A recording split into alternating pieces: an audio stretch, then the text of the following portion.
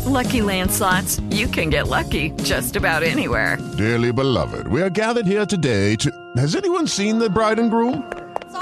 Sorry, we're here. We were getting lucky in the limo and we lost track of time. No, Lucky Land Casino, with cash prizes that add up quicker than a guest registry. In that case, I pronounce you lucky. Play for free at LuckyLandSlots.com. Daily bonuses are waiting. No purchase necessary. Void where prohibited by law. 18+. Terms and conditions apply. See website for details. Lucky Land Casino, asking people, what's the weirdest place you've gotten lucky? Lucky? In line at the deli, I guess? Aha, in my dentist's office. More than once, actually. Do I have to say? Yes, you do. In the car before my kids' PTA meeting. Really? Yes. Excuse me, what's the weirdest place you've gotten lucky? I never win and tell. Well, there you have it. You can get lucky anywhere, playing at LuckyLandSlots.com. Play for free right now. Are you feeling lucky? No purchase necessary. Void where prohibited by law. 18+. Terms and conditions apply. See website for details.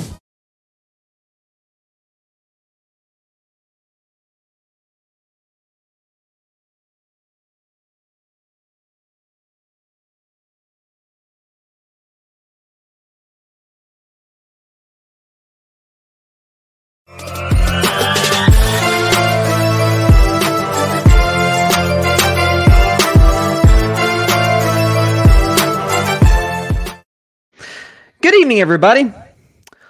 Welcome to Carving It Up Live. We are on Facebook, we're on YouTube, and we are also on Twitter. I'm Bryson Carver, and we've had a good week. I've had a good week. I hope you have as well. Yeah, that's what we hope for. We hope for goodness and happiness in the world. And I certainly hope that to start your week, your Monday was, well, I hope it treated you fine. That's how it treated me. See, Dak Prescott did what I knew he would do going to Tampa.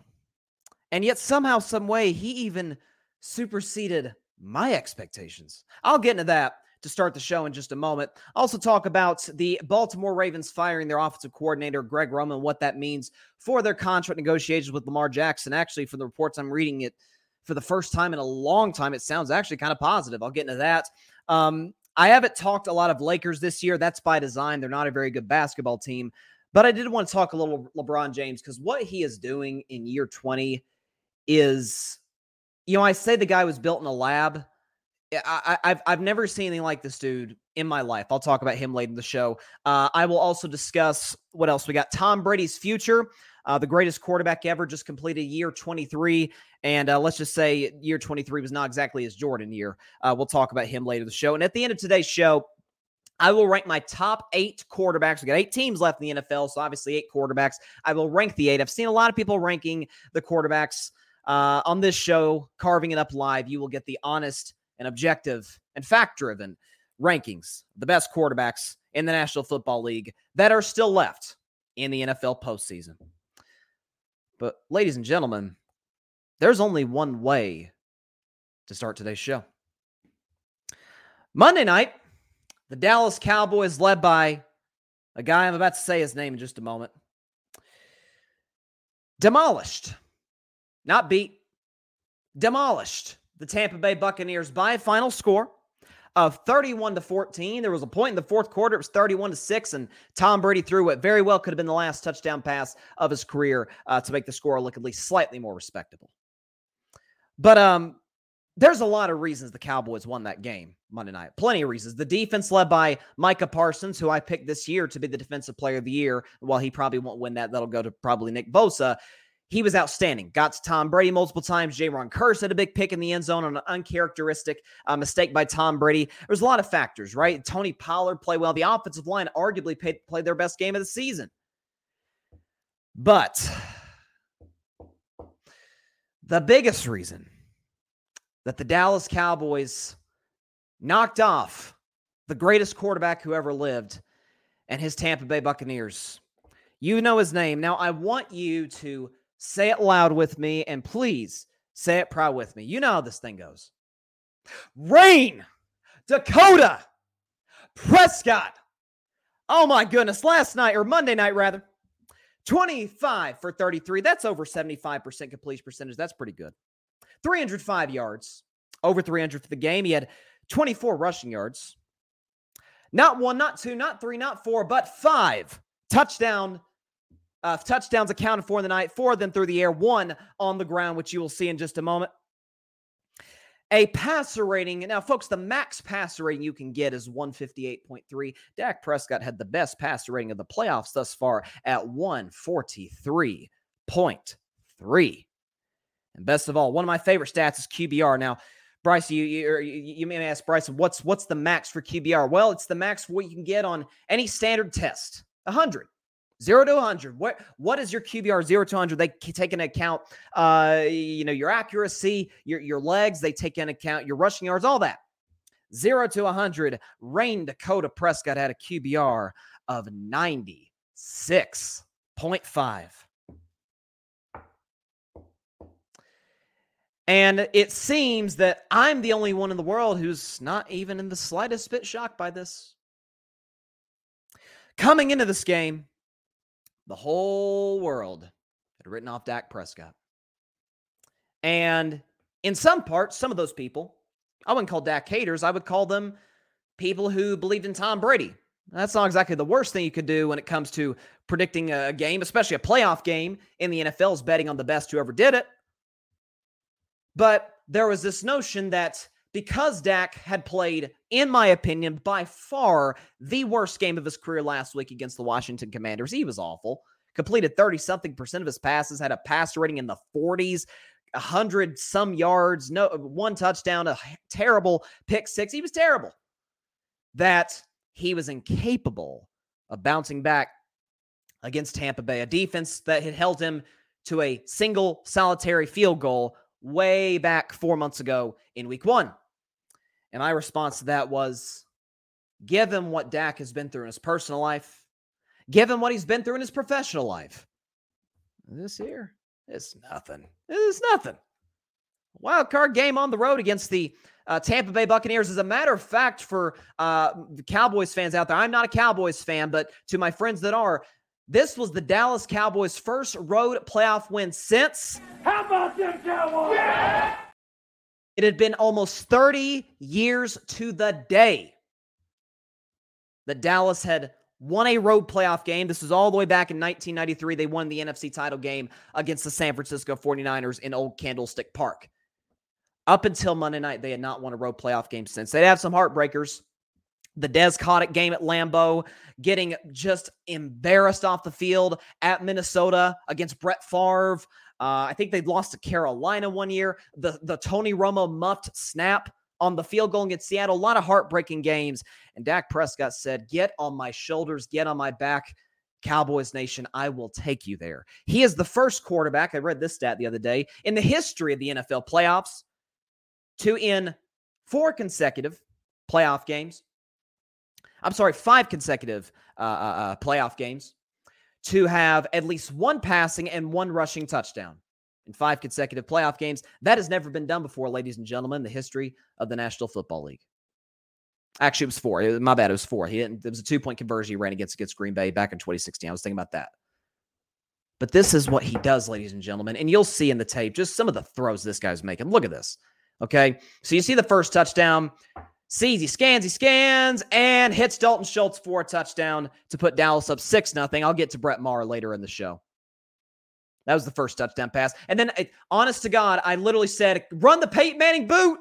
He ran the Peyton Manning boot and ran it in for a touchdown to put Cowboys up 12-0 because Brett Maher missed another extra point. Swear to you, as God is my witness, I said, run the Peyton Manning boot. Here's another big throw right here. Or not a big throw. He ran for the first down, 3rd and 6. Look at Dak use his legs diving for the first down. You saw how much this game meant to him. That's why he's not Kirk Cousins. Here's another drop back and tight window throw to CeeDee Lamb. CeeDee Lamb got off to a shaky start, but rebounded big time later in the game. This was Dak's best throw tonight. This was a Dak Mahomes play right here. Look at this. Steps up, rolls out to his left, looking. He's falling out of bounds.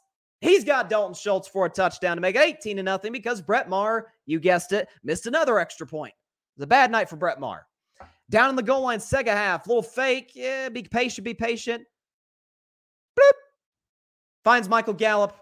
Ball goes right through the hands of Carlton Davis, into the hands of Gallup for another touchdown. This one, bam, right back to Gallup on a 3rd down 6 when Tampa looked like they had a little bit of momentum. And this on 4th down and 4 slammed the door shut on the GOAT. Right into the arms of CeeDee Lamb, who was wide open, ran a great route for a touchdown. And that, ladies and gentlemen, was all she wrote down in Tampa, Florida. This is who he is.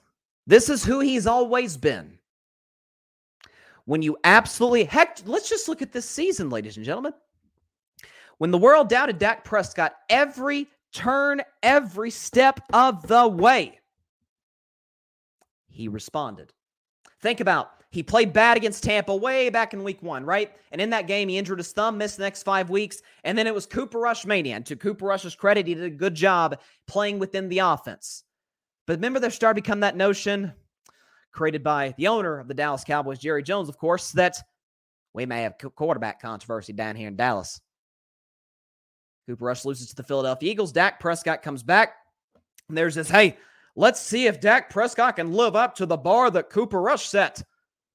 And he led a big scoring 4th quarter to blow out the Detroit Lions, who, as we found out later in the season, Lions are pretty good.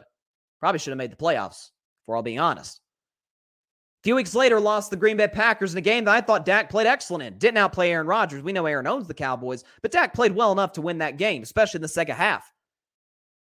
But the notion going that next week against Minnesota was, Dak can't take you there. He's like, okay, watch this. Watch this, ladies and gentlemen. I'm going to drop a 40 burger on the Minnesota Vikings. Now, looking back, that doesn't look as impressive as maybe we thought at the time because Minnesota had one of the worst pass defenses in the NFL. But weeks later, in another game, I thought he absolutely played well enough to win against Jacksonville. 3 touchdown passes, over 300 yards, had a passer rating in the hundreds, had a QBR in the 70s. Dak played very well, put up 34 points on the board, and led a touchdown drive to go ahead in the 4th quarter before Trevor Lawrence did his thing. And Noah Brown obviously dropped a pass that went for a pick 6 in overtime. We know the story. The whole world doubted Dak. I even, to a certain degree, doubted Dak. I said, I love Dak, but gosh, against the 2nd-ranked pass defense in the NFL, the Philadelphia Eagles, a defense that has made quarterbacks look really pedestrian.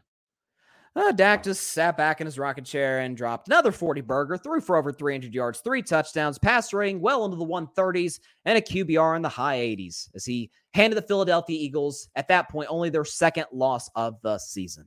And then now, with more pressure going in this game than I would argue any game in Dak's career, because he loses this one, he's now 1-4 in the playoffs. He's in a position now where it's, oh boy, like, can he really win the big game? Over 300 yards, 5 touchdowns, 4 through the air, 1 on the ground, a 96.5 QBR, a passer rating of 143.3. You know his name. Say it loud and say it proud with me. Rain Dakota Prescott. Whole world doubted him, except yours truly. And he showed you why he's the man. And always has been the man, and always will be the man. Some comments here. Patrick Brown. What's up, Patrick? He says the jersey is on point. Yeah, see, I thought about wearing the navy blue jersey, as Cowboy fans have grown to know it. And again, I want to make this very clear, ladies and gentlemen. I am not a Dallas Cowboys fan. I'm a Dak Prescott fan. But as Cowboys fans have dubbed them the bad luck blues because they've tended to lose. They had not won. By the way, another fun fact, they haven't won a playoff game in the navy blue jerseys since Roger Staubach was quarterback back in the 70s. And they weren't even navy at that time. They were like almost like a sky blue. I like these navies now, but yes, I wanted to wear the throwback jersey that they wore on Thanksgiving. I think they're nice. And John Rivera, Fan Perspective Podcast. What's up, John? He says, how about them Cowboys? LOL. And Patrick Brown says, not too many teams can say they beat the GOAT in the postseason. Not only that, Patrick, not many teams can say that they embarrassed the GOAT. I could be wrong. I need to check the stat. I'll get it in to you before tomorrow's show. This might have been the biggest playoff blowout loss of Tom Brady's career. Because if you look at the last few years, he lost on a walk-off field goal last year to the Rams. He lost close to Tennessee a couple years before that.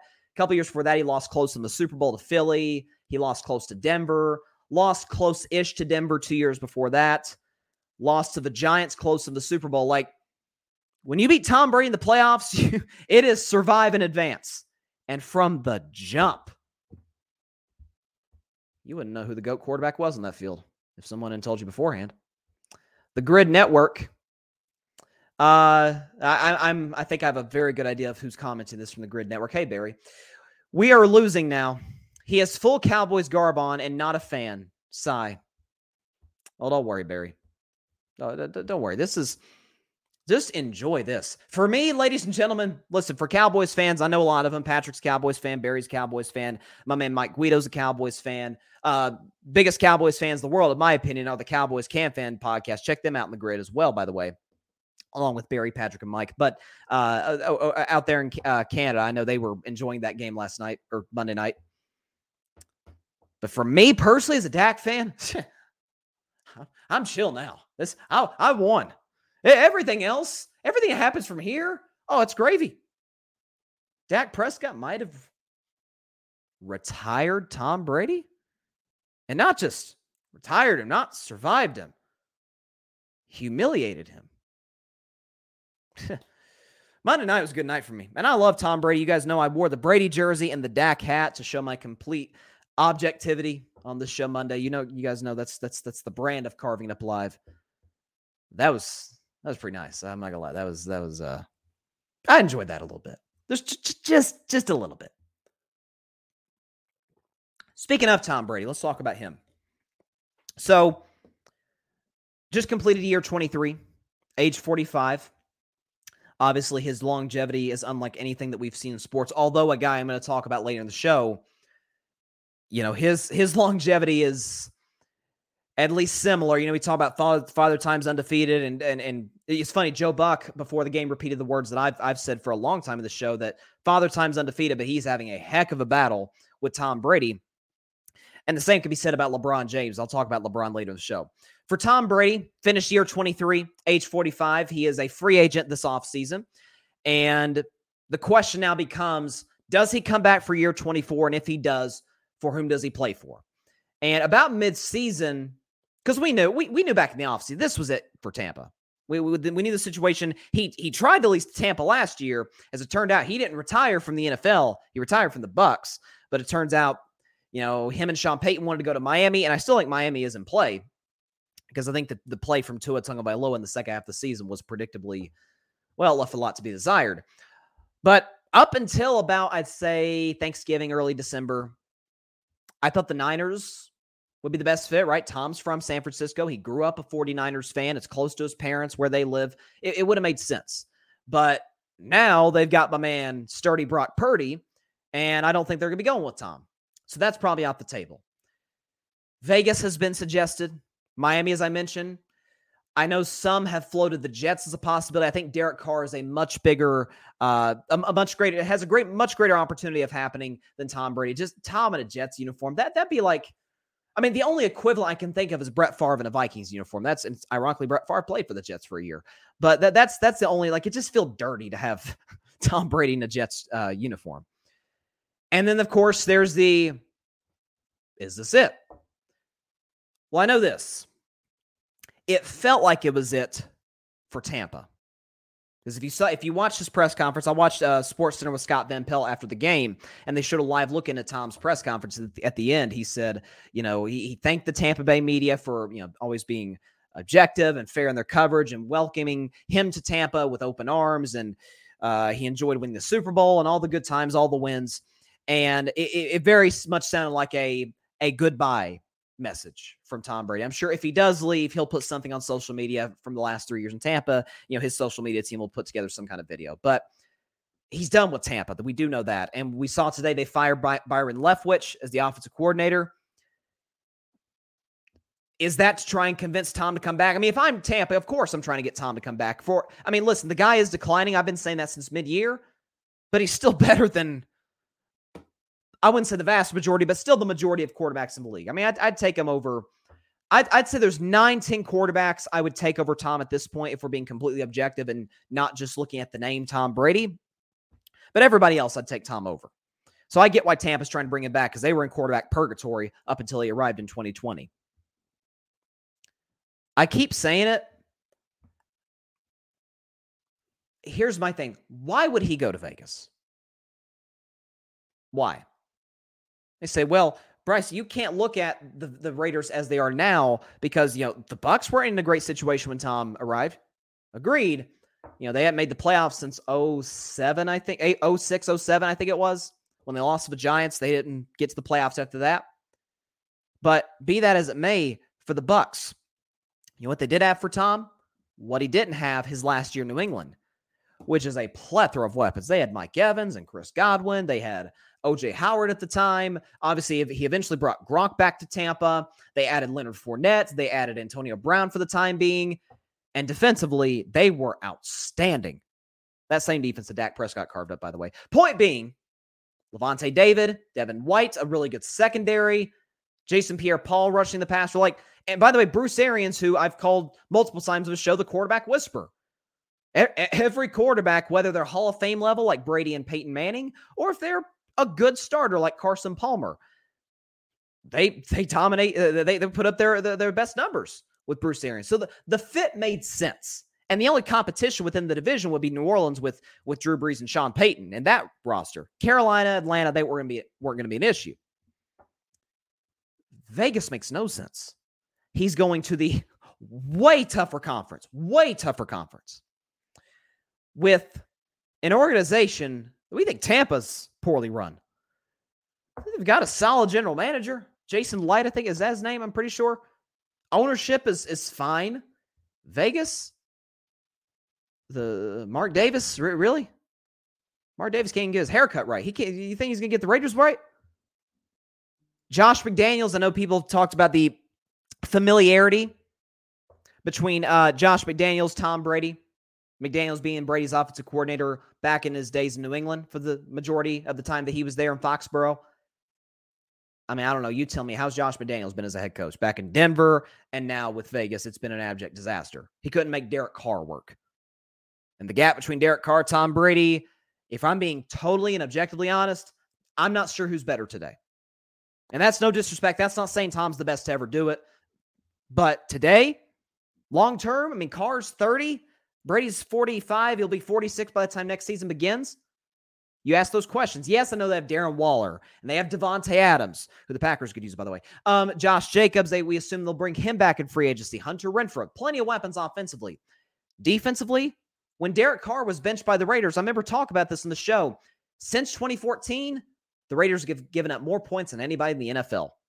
And what's been one of the great staples of Tom's career? Great defenses in New England. And he had a great defense for at least a year, probably two, in Tampa. Not to mention, in the division, he gets to play Patrick Mahomes twice a year, Justin Herbert twice a year, and we assume an improved Russell Wilson. Hey, Russell won't be this bad. I'm hearing reports that Sean Payton looks like he's going to go there. So Russell won't be, I don't think, the Russell of Seattle, but he'll surely, to goodness, he'll be better than he was last year. I'm not sure how he could possibly be worse than he was a year ago.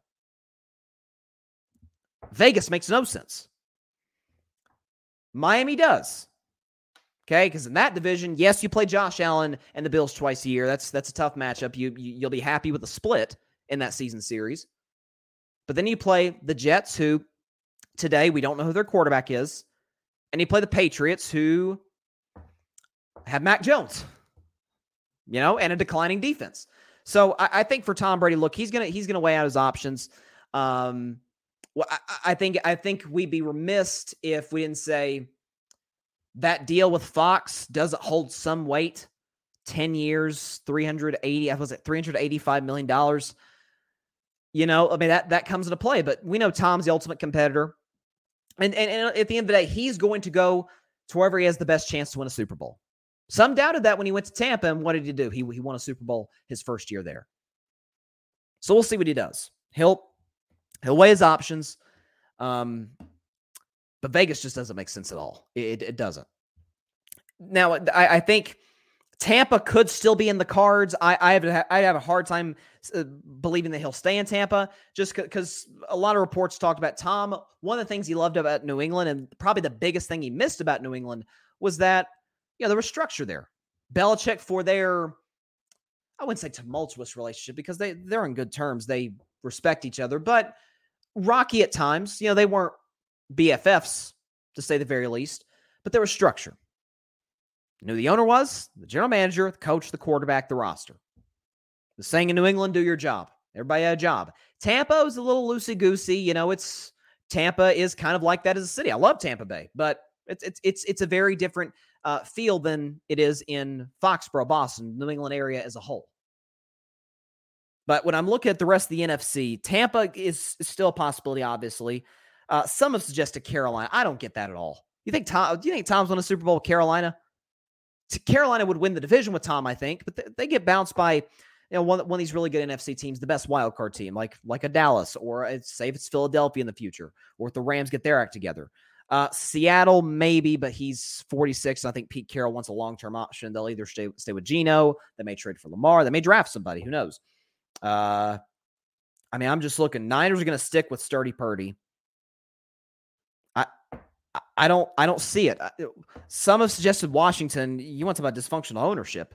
That's the last time. I would suggest Tom to go to Vegas than Washington.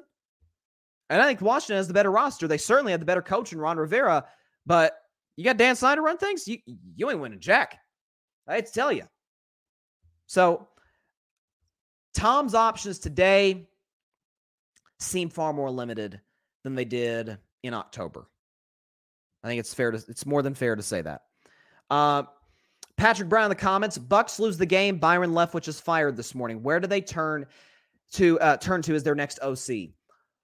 Well, Patrick, I would say they're not going to make that decision until they know whether or not Tom's coming back. If Tom comes back, you can bet everything you have he's going to be heavily involved in the process of choosing their new OC. I'm about to talk about Lamar in just a second. I think the Ravens talked about it's going to be a similar situation with him. Obviously, there's contract stuff with that, but we'll see. When it comes to Tom Brady, it's going to be a mystery. So I'm going to be curious to see where Tampa goes from here if Tom comes back. Because if it comes, I'll tell you this. Let's just say for the sake of argument, the Dolphins stick with Tua, which there's reports they may. Let's just say they stick with Tua, so they're off the table. Let's say the Jets go out and get Derek Carr. They like Brady, but they know Carr's going to obviously be playing a lot longer, so they roll with Derek Carr.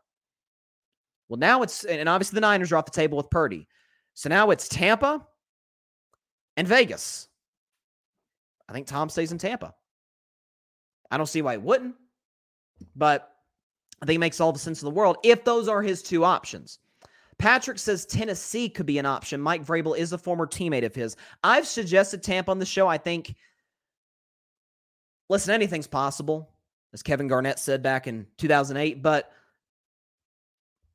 the only thing, because now here's what Tennessee brings to the table. It's good ownership, good coach Mike Vrabel. Defense could get better, but I'm sure they will. Vrabel is a defensive coach. He'll rebound this offseason in the draft and free agency. But I think the whole trajectory of the Titans organization changed when they traded A.J. Brown to Philly. Because now you lose that number one threat. Now you lose that guy who opens the field up for everybody. Yes, you got Derrick Henry, but this will be year 8 for Derrick Henry with a whole lot of carries on his resume. I could see it. I could, but not to mention, by the way, Tom's in the same division as Trevor Lawrence, if that's the case. And he's just getting better by the game. So I don't know. Again, like I said, Tom's options in terms of contending for Super Bowls are extremely limited. Tom, to me, is still a top 10-ish quarterback. I mean, we can't just throw out what we saw this year. He was fine.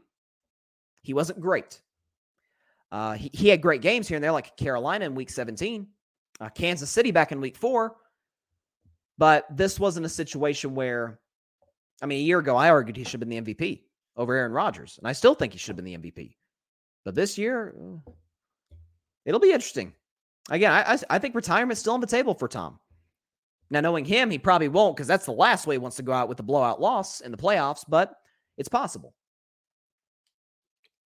So it'll be interesting to see. Let's talk about another free agent quarterback.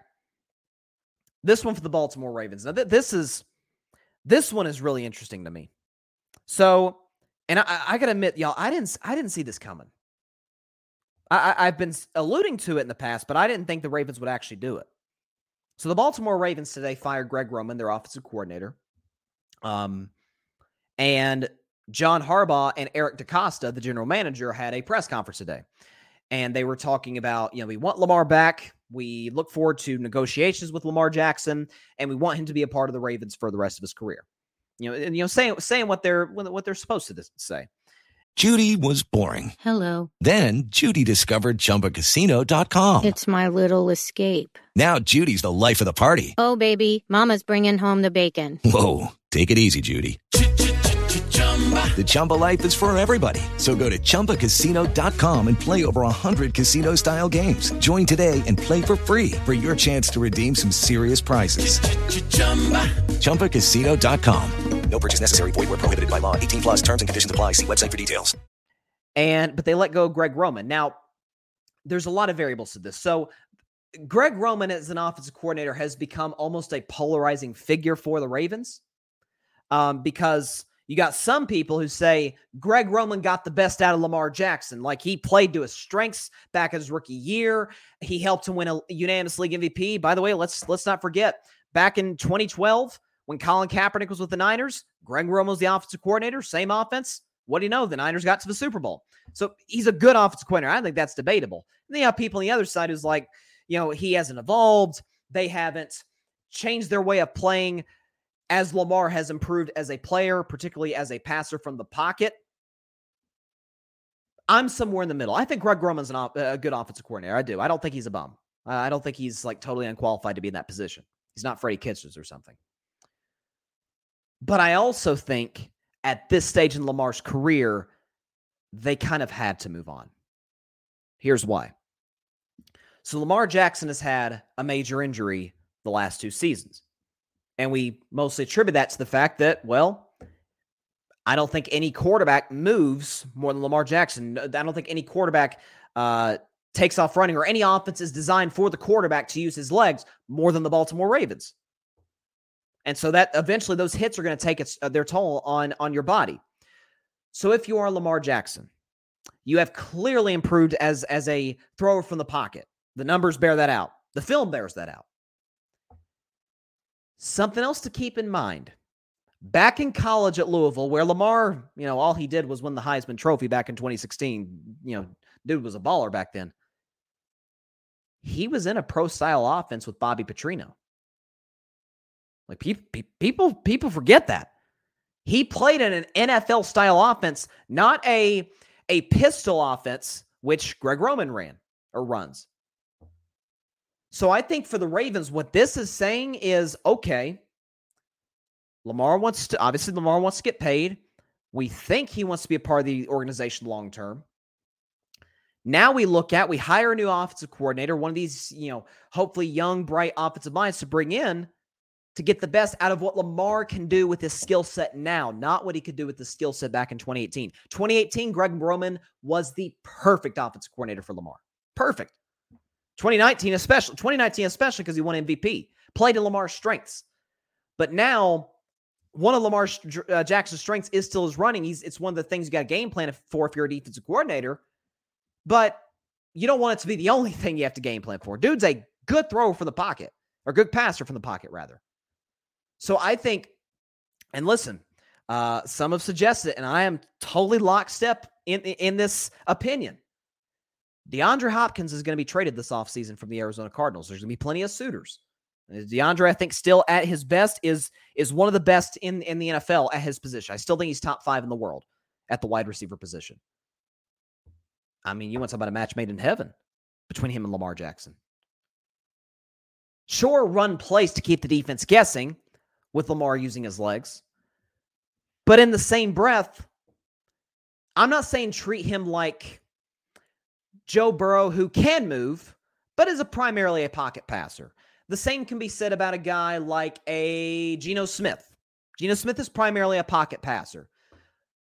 But treat him more as if he's a Patrick Mahomes. Chiefs will occasionally let Mahomes take off and run. But they don't run a ton of design plays with Mahomes. They do occasionally just to keep the defense guessing, keep them on their toes. But constantly keeping them on their feet, I think this is a good move for the Ravens if they intend on keeping Lamar. I think long-term this works. And also bringing in a new guy to run a typical NFL offense, it also preserves Lamar's body. He doesn't get hurt as much as he did the last 2 seasons. So I think it's the right move for the Ravens. Again, I'm not of the mindset that, like, because I know there's a lot of Lamar fans out there. I'm one of them, not as much as some people, but I do think Lamar is over-criticized. But I'm not of the mindset that Greg Roman doesn't know what he's doing. I mean, if Lamar Jackson won an MVP with a bad coach, then he's, a top 3 quarterback in the world, which I don't think he's that. So being honest, objective, and fair about the situation, I think it was the right move by the Ravens. Speaking, by the way, of coordinators getting fired, we just got breaking news a minute ago that the Vikings fired their defensive coordinator, Ed Donatel, which I don't think that's that surprising. The Vikings were a horrendous defense this year. Multiple 40-point games. I mean, Daniel Jones looked like the second coming of like Phil Simms back in the day in the 80s. With the legs, obviously. Daniel Jones is a much better athlete than Phil Simms was back in the day, but still, it's, they're not a good DC. Patrick Brown, your take on Arizona's hire of a new GM and his comments subliminally made towards Kyler Murray. I am not aware of his comments. I know you're talking about. I've never heard of the guy. I think they hired him from Tennessee, if I'm not mistaken. One of their executives. You know what? Since you asked that question, Patrick, let me Google it. Because sure, you asked the question, I'll give you an answer. Let's see. Arizona Cardinals GM Kyler Murray. Let's see what he had to say. Okay, this is what it says. Oh, okay. Wow, he did send a message to Kyler Murray, definitely. He said, quote, "Ego will not be tolerated in this organization. We are going to look for focused, driven, and people that are willing to put the team first at every step of the way." If that is not a direct shot at Kyler Murray, I don't know what is.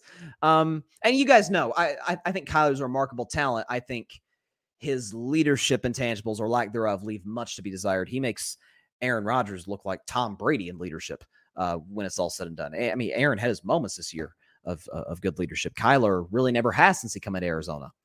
And you heard what Patrick Peterson said on a podcast earlier this year. Obviously, he's with the Vikings now, but great former corner for the Cardinals, was a teammate of Kyler's for a few years. He didn't like him that much. There's been multiple sources in the organization talk about you kind of got to walk on eggshells for him every day. He's a lot to deal with. He's a little immature, kind of distant from the team. And then we all know when he signed that massive contract extension this past summer, there was that clause that talked about, spending more, that he had a regulated time at home that he had to watch film as opposed to playing Call of Duty, which we know he's very active in. I got no problem with players playing video games or doing whatever they want in their personal life. It's their personal life. But when you are the franchise quarterback making closer to $50 million than $40 million, and you're certainly the best Cardinals quarterback, at least since Kurt Warner, they're going to need you to be a little bit more committed and buy into the team concept more. I mean, if you look at the quarterbacks that are left in the playoffs, which I'm going to rank the quarterbacks left in the playoffs at the end of the show, I'm looking up and down the list. They're all tremendous leaders, and they're right. Some are more quiet and subtle leaders, Jalen Hurts, Joe Burrow, and some are more outgoing leaders, Patrick Mahomes, Dak Prescott. Trevor Lawrence is a more subtle leader. They come in their different shapes and sizes. And if Kyler Murray is a more reserved person, there's nothing wrong with that. I don't want him to be anything other than who he is, but I do want him to buy into the leadership aspect more, because I do think it's hard to win a Super Bowl with a quarterback who isn't the leader of the team, or at least a prominent leader of the team. Judy was boring. Hello. Then Judy discovered ChumbaCasino.com. It's my little escape. Now Judy's the life of the party. Oh, baby, mama's bringing home the bacon. Whoa, take it easy, Judy. The Chumba life is for everybody. So go to ChumbaCasino.com and play over 100 casino-style games. Join today and play for free for your chance to redeem some serious prizes. ChumbaCasino.com. No purchase necessary. Void where prohibited by law. 18+ terms and conditions apply. See website for details. I think it's fair to say. So, but yeah, the good question, Patrick, and that's very, very interesting comments from the new Cardinals general manager. Divisional weekend is coming up, and I'm telling you, folks, these games are just outstanding. You got Jags, Chiefs, Giants, Eagles, Bengals, Bills, Cowboys, 49ers. I will predict all those games tomorrow. It's funny, the first two games are for playoff games, pretty lopsided. Lopsided, I think, is an appropriate way to put it. Pretty lopsided lines. You got Kansas City minus 8.5 against the Jags. You've got Philly minus 7.5 against the Giants. And then Sunday, a little closer. Buffalo, I'll tell you right now, Buffalo minus 5.5 feels like a bit much. I can honestly tell you guys, I don't know who I'm picking for that game. I'll have to obviously decide by tomorrow's show in the next 24 hours. But I don't know. 5.5 feels like a lot for a Bengals team that did just play in the Super Bowl 11 months ago. And a Bills team that struggled against a Miami team that literally limped into the playoffs. And then you got Cowboys, Niners, where the Niners, that's a surprisingly close line. San Francisco minus 4. We know the home team gets 3 points. So that's really interesting. That Cowboys-Niners line. That's another game that I'm leaning San Francisco. That's not a game that's an easy one to predict. By the way, I think I read today Cowboys-Niners, this is their 9th all-time meeting in the postseason, which I think ties the record. I'm not sure whose record they tied, but really interesting. So let's shift to the NBA for just a second, because as I said to start today's show, I haven't talked a whole lot of Lakers this season, and that is completely 100% intentional on my part. I try to spend as little time as possible covering bad teams, which the Lakers are the starting lineup is, how do I put this in the nicest terms possible? It stinks. Outside of LeBron James, it stinks. Last night against the Sacramento Kings, they started LeBron, Thomas Bryant, Dennis Schroeder, Troy Brown, and Patrick Beverley. You guys know I'm a huge Patrick Beverley fan. Not. But Lakers lost last night. They're now 20-26. But the good news for LA is, as bad as the season has gone, you do get Anthony Davis coming back. For how long? Well, his nickname, at least the nickname I've given him, will tell you about how long. AD, always down. It's not for Anthony Davis, it's for always down. But if you look at the standings now, they're a game and a half out of the play-in, which is where I figured they'd be. I predicted the Lakers to make the playoffs, the 8th seed, and to have to win a couple of play-in games. But we'll see what happens for them. They got a long ways to go. But I want to focus on LeBron. They literally built this man in a lab. And Jason Momoa is having one heck of a battle against this man. We know that, see the Nike commercials, Jason Momoa playing Father Time. And I don't think I've ever seen anything like it. The record up until this season for points per game, the top 2 points per game all time in their 20th NBA season, Kareem Abdul-Jabbar and Dirk Nowitzki. Okay, so, absolutely 2 of the best scorers ever. Kareem, and he can only say this for probably another month, the all-time leading scorer in NBA history. Obviously, LeBron's going to catch him pretty soon in the next 10 to 12 games. But 2 of the best ever. They averaged like 15, 16 points a game in year 20. LeBron James is averaging 30. To go along with 8 rebounds and 7 assists. Again, I want to reiterate, they literally built this man in a lab, and it's remarkable that it's what LeBron is doing in the years where he's had the least team success, and that's with the Lakers. And listen, I've talked on and off on the show about how poorly run a franchise the Lakers are. To have 2 of the 4 best players of all time, in my view, in LeBron James and Kobe Bryant in the last decade, and to have made the playoffs twice, to have been a serious contender once, and to their credit, they won the NBA Finals that year in the bubble. But yeah, I don't. This isn't a Lakers topic. I'm trying to stick away from that. For LeBron, though, what he's doing now, to me, is what's putting him closer to MJ. Very good chance he's not going to catch MJ in rings. He's already beaten MJ in finals appearances. MJ went to 6 finals, obviously, as we know, went 6-0. And LeBron's been to 10 finals, although he's been 4-6. But I've always said in the show, in fairness to LeBron, Michael never had to play the greatest team ever multiple times.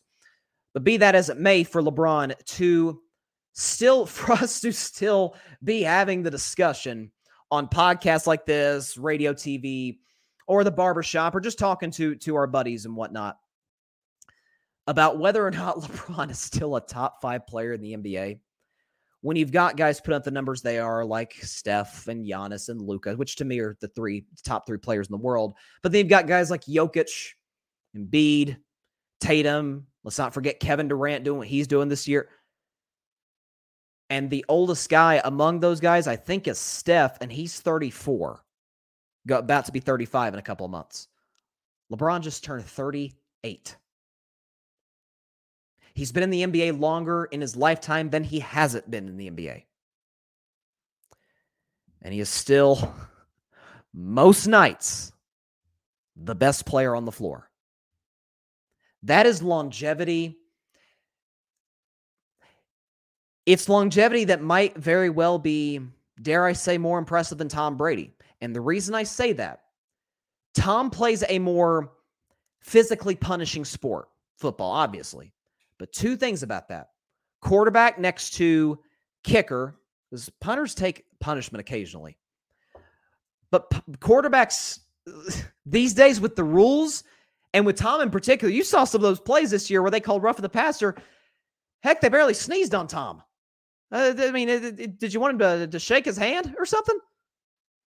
Picture yourself wrapped in its softness. Whether you're enjoying a captivating TV show, gathered around a crackling campfire, or cheering for your favorite football team, Minky understands your fall cravings. Our blankets are tailor-made for those heartwarming autumn vibes. With a variety of colors, they're perfect for complementing the hues of fall, as well as showing off your team pride with their vibrant team colors. And the best part? We've got sizes for the whole family, ensuring that everyone can experience the joy of cozying up in Minky's embrace. This fall, let Minky be your companion in creating unforgettable moments. Wrap yourself in comfort, share love, and relish the essence of the season.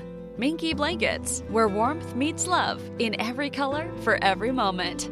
Fall into one of our Minky Couture stores or visit us online at minkycouture.com. The officials, the rules nowadays protect Tom. I would go so far as to say that in 2023, Tom is more protected in his sport than LeBron is in his. That's not saying LeBron isn't protected. Basketball is basketball. It is still a contact sport. Football is a collision sport, someone told me years ago, and I still believe it to this day. But to be still as physically dominating the presence he is. Now, the one weakness in LeBron's game, we're praising LeBron this segment, the one area where I say he needs to either improve on or stop doing this is shooting threes. LeBron's shooting 26% from 3. That's not great. But to his credit, he's been better from the free throw line. He's typically been like a mid to lower 70s type of free throw shooter. He's at 78.7%. So if LeBron maybe gets hot, he could get to 80% free throw shooting before it's all said and done. But you talk about Michael. He retired at 40, I think it was. Obviously, he had some breaks in between. He had the first retirement when he went to go play baseball, and the second retirement when he was gone for 2-3 years and went to the Wizards for 2 not impressive years. Jordan was fine. He was still one of the better players in the league, but he wasn't Jumpman from Chicago. LeBron isn't the LeBron he was 5 years ago. To me, 2018 is the best year of his career. Getting that bad Cavs team to the finals is unlike anything I've ever seen from a superstar. But to still be playing the game the way he's playing it, at the level that he's playing it, at 38 years old, in year 20, it's unlike anything I've ever seen. And even I can say there's been a debate over the last 24 hours started by one of my favorite basketball personalities, Jeff Van Gundy, former coach. And he said that over the last decade that Steph Curry has been more valuable than LeBron James. Now, you guys know what a Steph Curry fan I am because I'm a massive Warriors fan. Even I thought that was ridiculous. In terms of value, listen, I love Steph.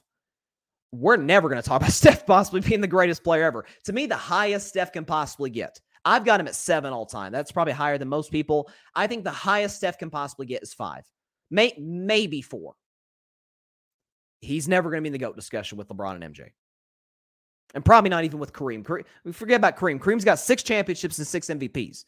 So as many championships as Michael and 1 more MVP. and the all-time scoring record. So it's, we can have a debate about him and where he ranks all time. I've got him third behind Michael and LeBron, but that's another discussion for another show. I don't know of any player in the history of basketball that could have gotten the 2018 Cavs to the NBA Finals. I don't.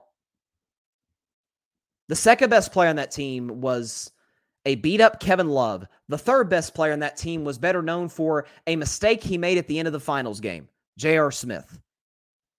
J.R. Smith was the third best player on a finals team. That's how dominant LeBron was in those 2018 playoffs. He was great, by the way, 2 years later with the Lakers. That was a much better team than the Cavs were back in 2018. The 2020 Lakers were a great team. They blew through the playoffs. And LeBron was great and won another finals MVP. But this is why I've always said in the show, Michael is my GOAT. But his cement is dry. There's nothing he can do to add or subtract from what he did in his 15-year career. LeBron, he's still going, and he's not slowing down. We'll see what his future is with the Lakers after this season. They can't trade him because of some verbiage in his contract, so he cannot be traded this season. But this offseason, if the Lakers don't do anything to at least make themselves respectable, this is probably LeBron's last year in LA. And if he goes elsewhere, unless he, outside of if he went to Golden State, Dallas, or Milwaukee, he is the best team, best player. We could argue about Kevin Durant, about Jokic, about Embiid.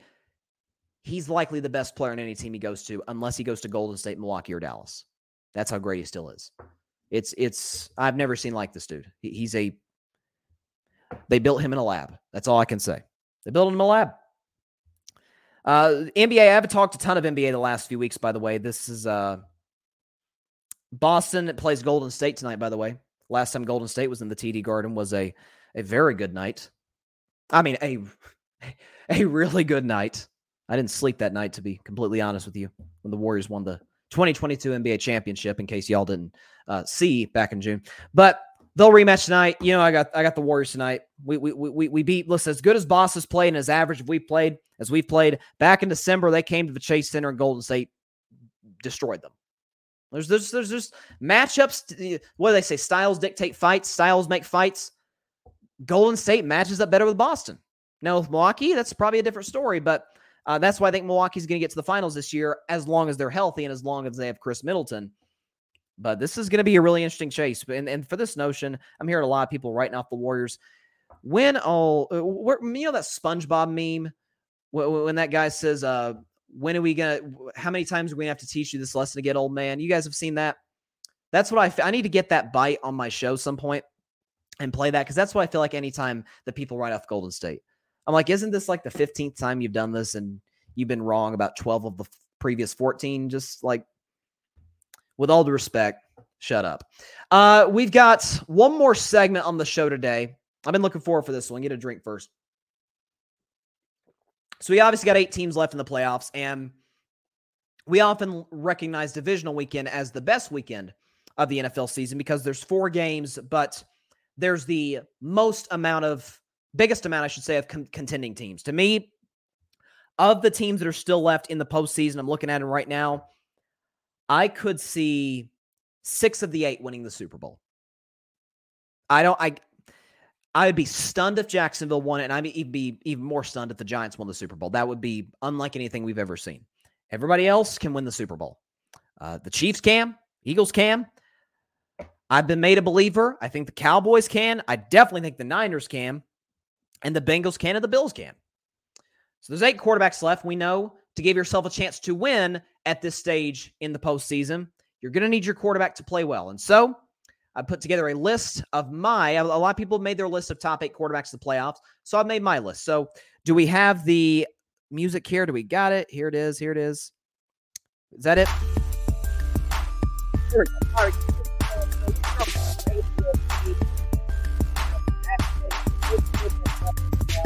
Is Daniel Jones. Now, Daniel Jones has been outstanding this year for the Giants, given what was asked of him. This year, having career highs in completion percentage. I saw a stat the other day, if I can pull it up on my phone, of what he's been doing over the past month or so. Okay, here it is. So, since week 13, leading the wild card game, he's got a 3-2-1 record, 7 touchdowns, 1 pick, 1,300 yards, QBR of 71. He's had 335 rush yards and 3 touchdowns.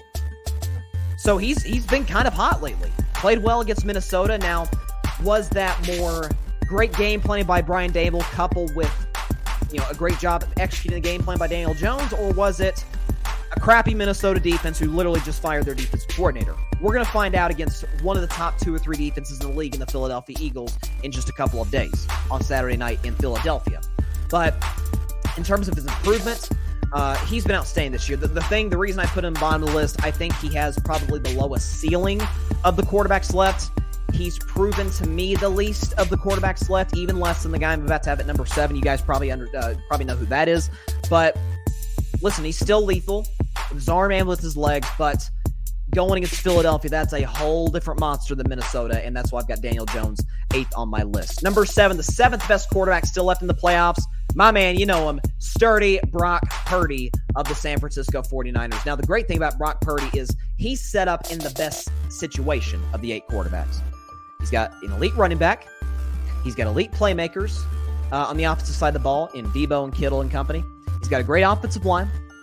He's got a great defense. Heck, he's got great special teams. And to top it off, he's got a top 5 coach in the NFL in Kyle Shanahan. Like, what could go wrong? He hasn't lost a start this year. I made the argument a couple weeks ago that although he's only played 6 games this year, I think I would vote him as my offensive rookie of the year. I think he's done enough to prove that. But his arm, his accuracy, the jitters got him early against Seattle. It's understandable. He is a 7th-round rookie, Mr. Irrelevant, famously.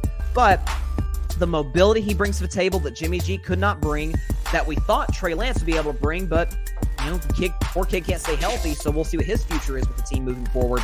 But for Brock Purdy, he has brought a new dimension to this 49ers offense that they simply did not have before with Jimmy Garoppolo.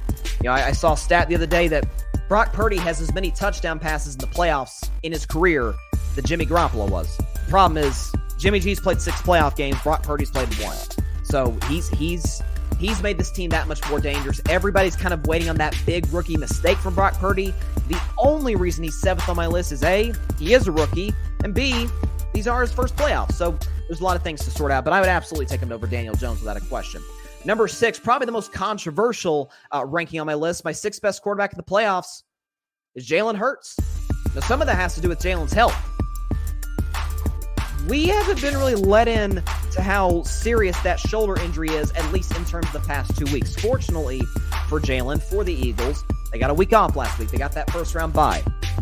But if you saw Jalen Hurts in that last game when he came back to lock up the NFC East against the Giants' backups, his accuracy was off. He had one deep throw to A.J. Brown, but he was kind of underthrowing guys. The thing that I always criticized Jalen about coming into the season was his arm. I always say the ball kind of dies in the air, where it's not like an arc, like a Justin Herbert or like an Aaron Rodgers, where the ball beautifully comes out of the air into the arms of the receiver. It kind of just comes up and falls, as opposed to gliding down into the hands of the wide receiver. I saw, and I didn't see that from Jalen this season. It looked like he improved his arm strength. But with the injury to that right throwing shoulder, now you start to have questions. And I want to reiterate again, that was the Giants' basically JV team. That was the backups, because the Giants had nothing to play for at that point. Now the Giants obviously have a lot to play for. They have their starters in. They have a solid secondary. They have a good pass rush. So I could see a scenario where Jalen Hurts is more confident in his legs than his arm in this playoff game. And not to mention, as great as Jalen Hurts has been this season, unlike he's the only quarterback on this list to have never won a playoff game.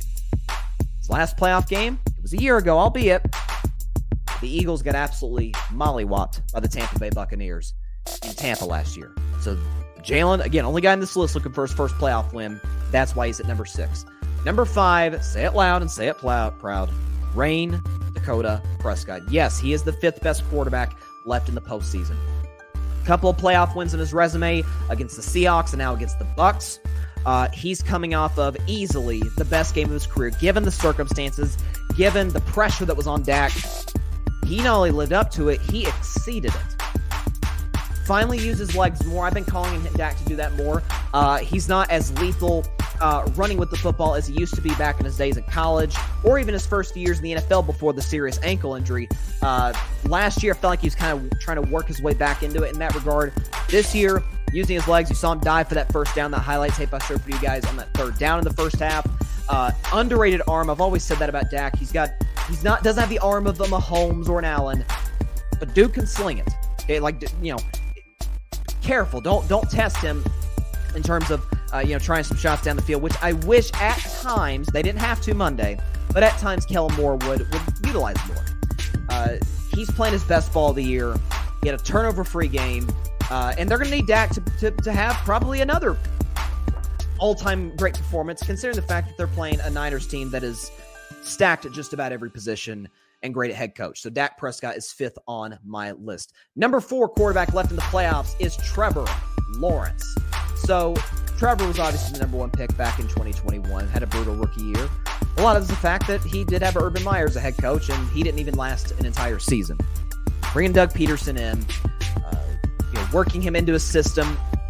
Trevor, and what impressed me so much about Trevor Lawrence against the Chargers, he could not have played worse in the first half of the Chargers.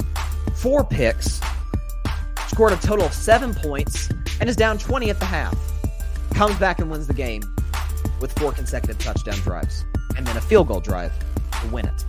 So the job that he did, 3 consecutive touchdown drives and then a field goal drive to win it at the end. You talk about his arm, his accuracy, his mobility. He's not a guy that is like a Lamar or a Kyler that is just going to take off running and beat linebackers, but he is mobile enough. We saw that. I always point back to that game against Ohio State back in college when he ran for that 60-yard touchdown. So Trevor's more athletic than people give him credit for. Big, strong athlete. And I think he's a top 5 quarterback in the league today, not just in the playoffs, but in the league. I just wonder that, against that pass rush against Kansas City, I wonder if it's going to be too much for the Jaguars. Trevor Lawrence is at number 4. Number 3, sorry, I got to tell the truth. It's Josh Allen. A year ago, it would have been Josh Allen at number 2. But the turnovers are a problem. These reckless throws on passes down the field, being loosey-goosey with the football. He's got 30 fumbles and interceptions this year. Second and third place are Matt Ryan, who's old and a statue, and number 3, Justin Fields, who poor kid was running for his life this season in Chicago. He's got to clean it up. Now, at his peak, he can go toe-to-toe with any quarterback that's ever played the game. I truly believe that. With his arm, his accuracy, his mobility, and his leadership. But to beat Cincinnati, who has, I keep telling y'all, has an underrated defense, he's going to have to be special. Is he capable of that? Of course he is. At home. But given how he's played in the last couple of months, going back to around Thanksgiving, it's been a little shaky. So that's why I've got Josh Allen at number 3. Number 2, the new Joe Cool, Joe Burrow. So for Joe Burrow, he played a rough game against the Baltimore Ravens. We understand he struggled against a defense of Baltimore that is just, rebounded big time in the second half of the season. But the kid is he's not really a kid, he's like 25 now. It's crazy. But he's 4-1 in his playoff career.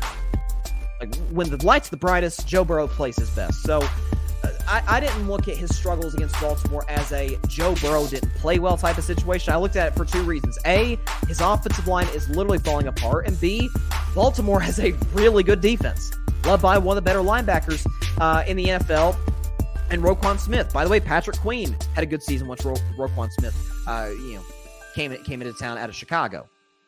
But for Joe Burrow, listen, when he's at his peak, again, sort of like Josh Allen, he doesn't have quite the upside Allen does, but he's certainly playing better in the last couple of months, and you want to go into the postseason hot, and in these big playoff games hot, and Joe Burrow has done just that. Number 1, I don't even think it's a discussion. It's Patrick Mahomes. Okay, it's Patrick Mahomes' world, and we are all just living in it.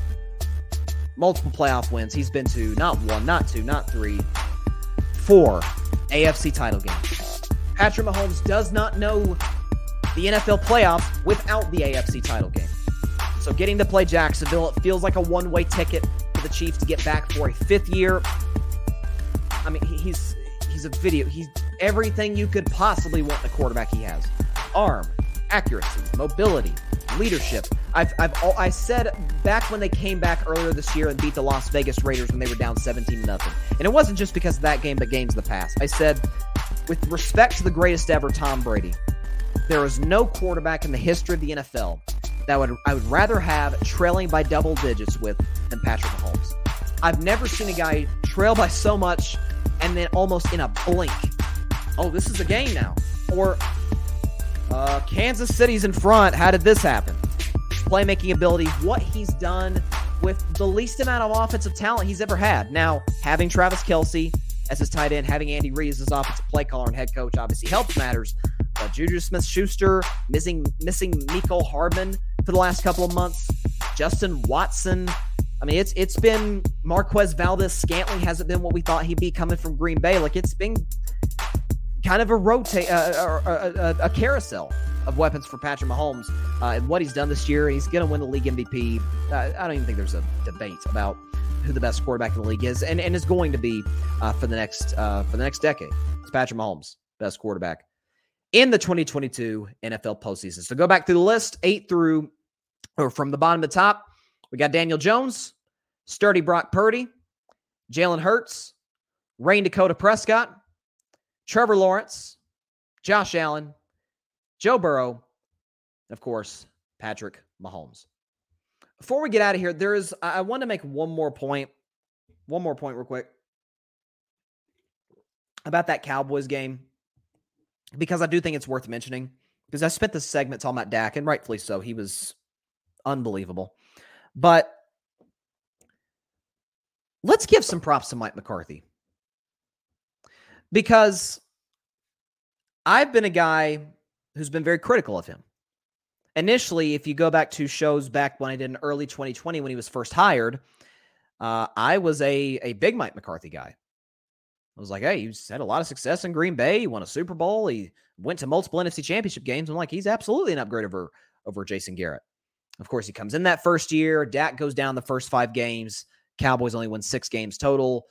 You kind of just write that off. You're like, okay, he missed his quarterback. Not to mention the defense was historically bad.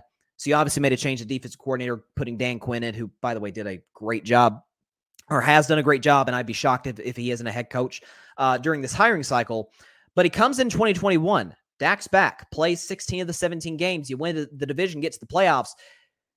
14 penalties, looked completely unprepared, looked completely out-schemed and outmatched against San Francisco, and not to mention multiple times that season, the clock management was worse than a 12-year-old playing Madden. It was awful for Mike McCarthy. And so I was of the mindset like, hey, if he doesn't show up this year, we may need to start considering, if you're Jerry Jones, making a move. Loses his quarterback in week 1. And this, to me, is what secured Mike the job long-term in Dallas.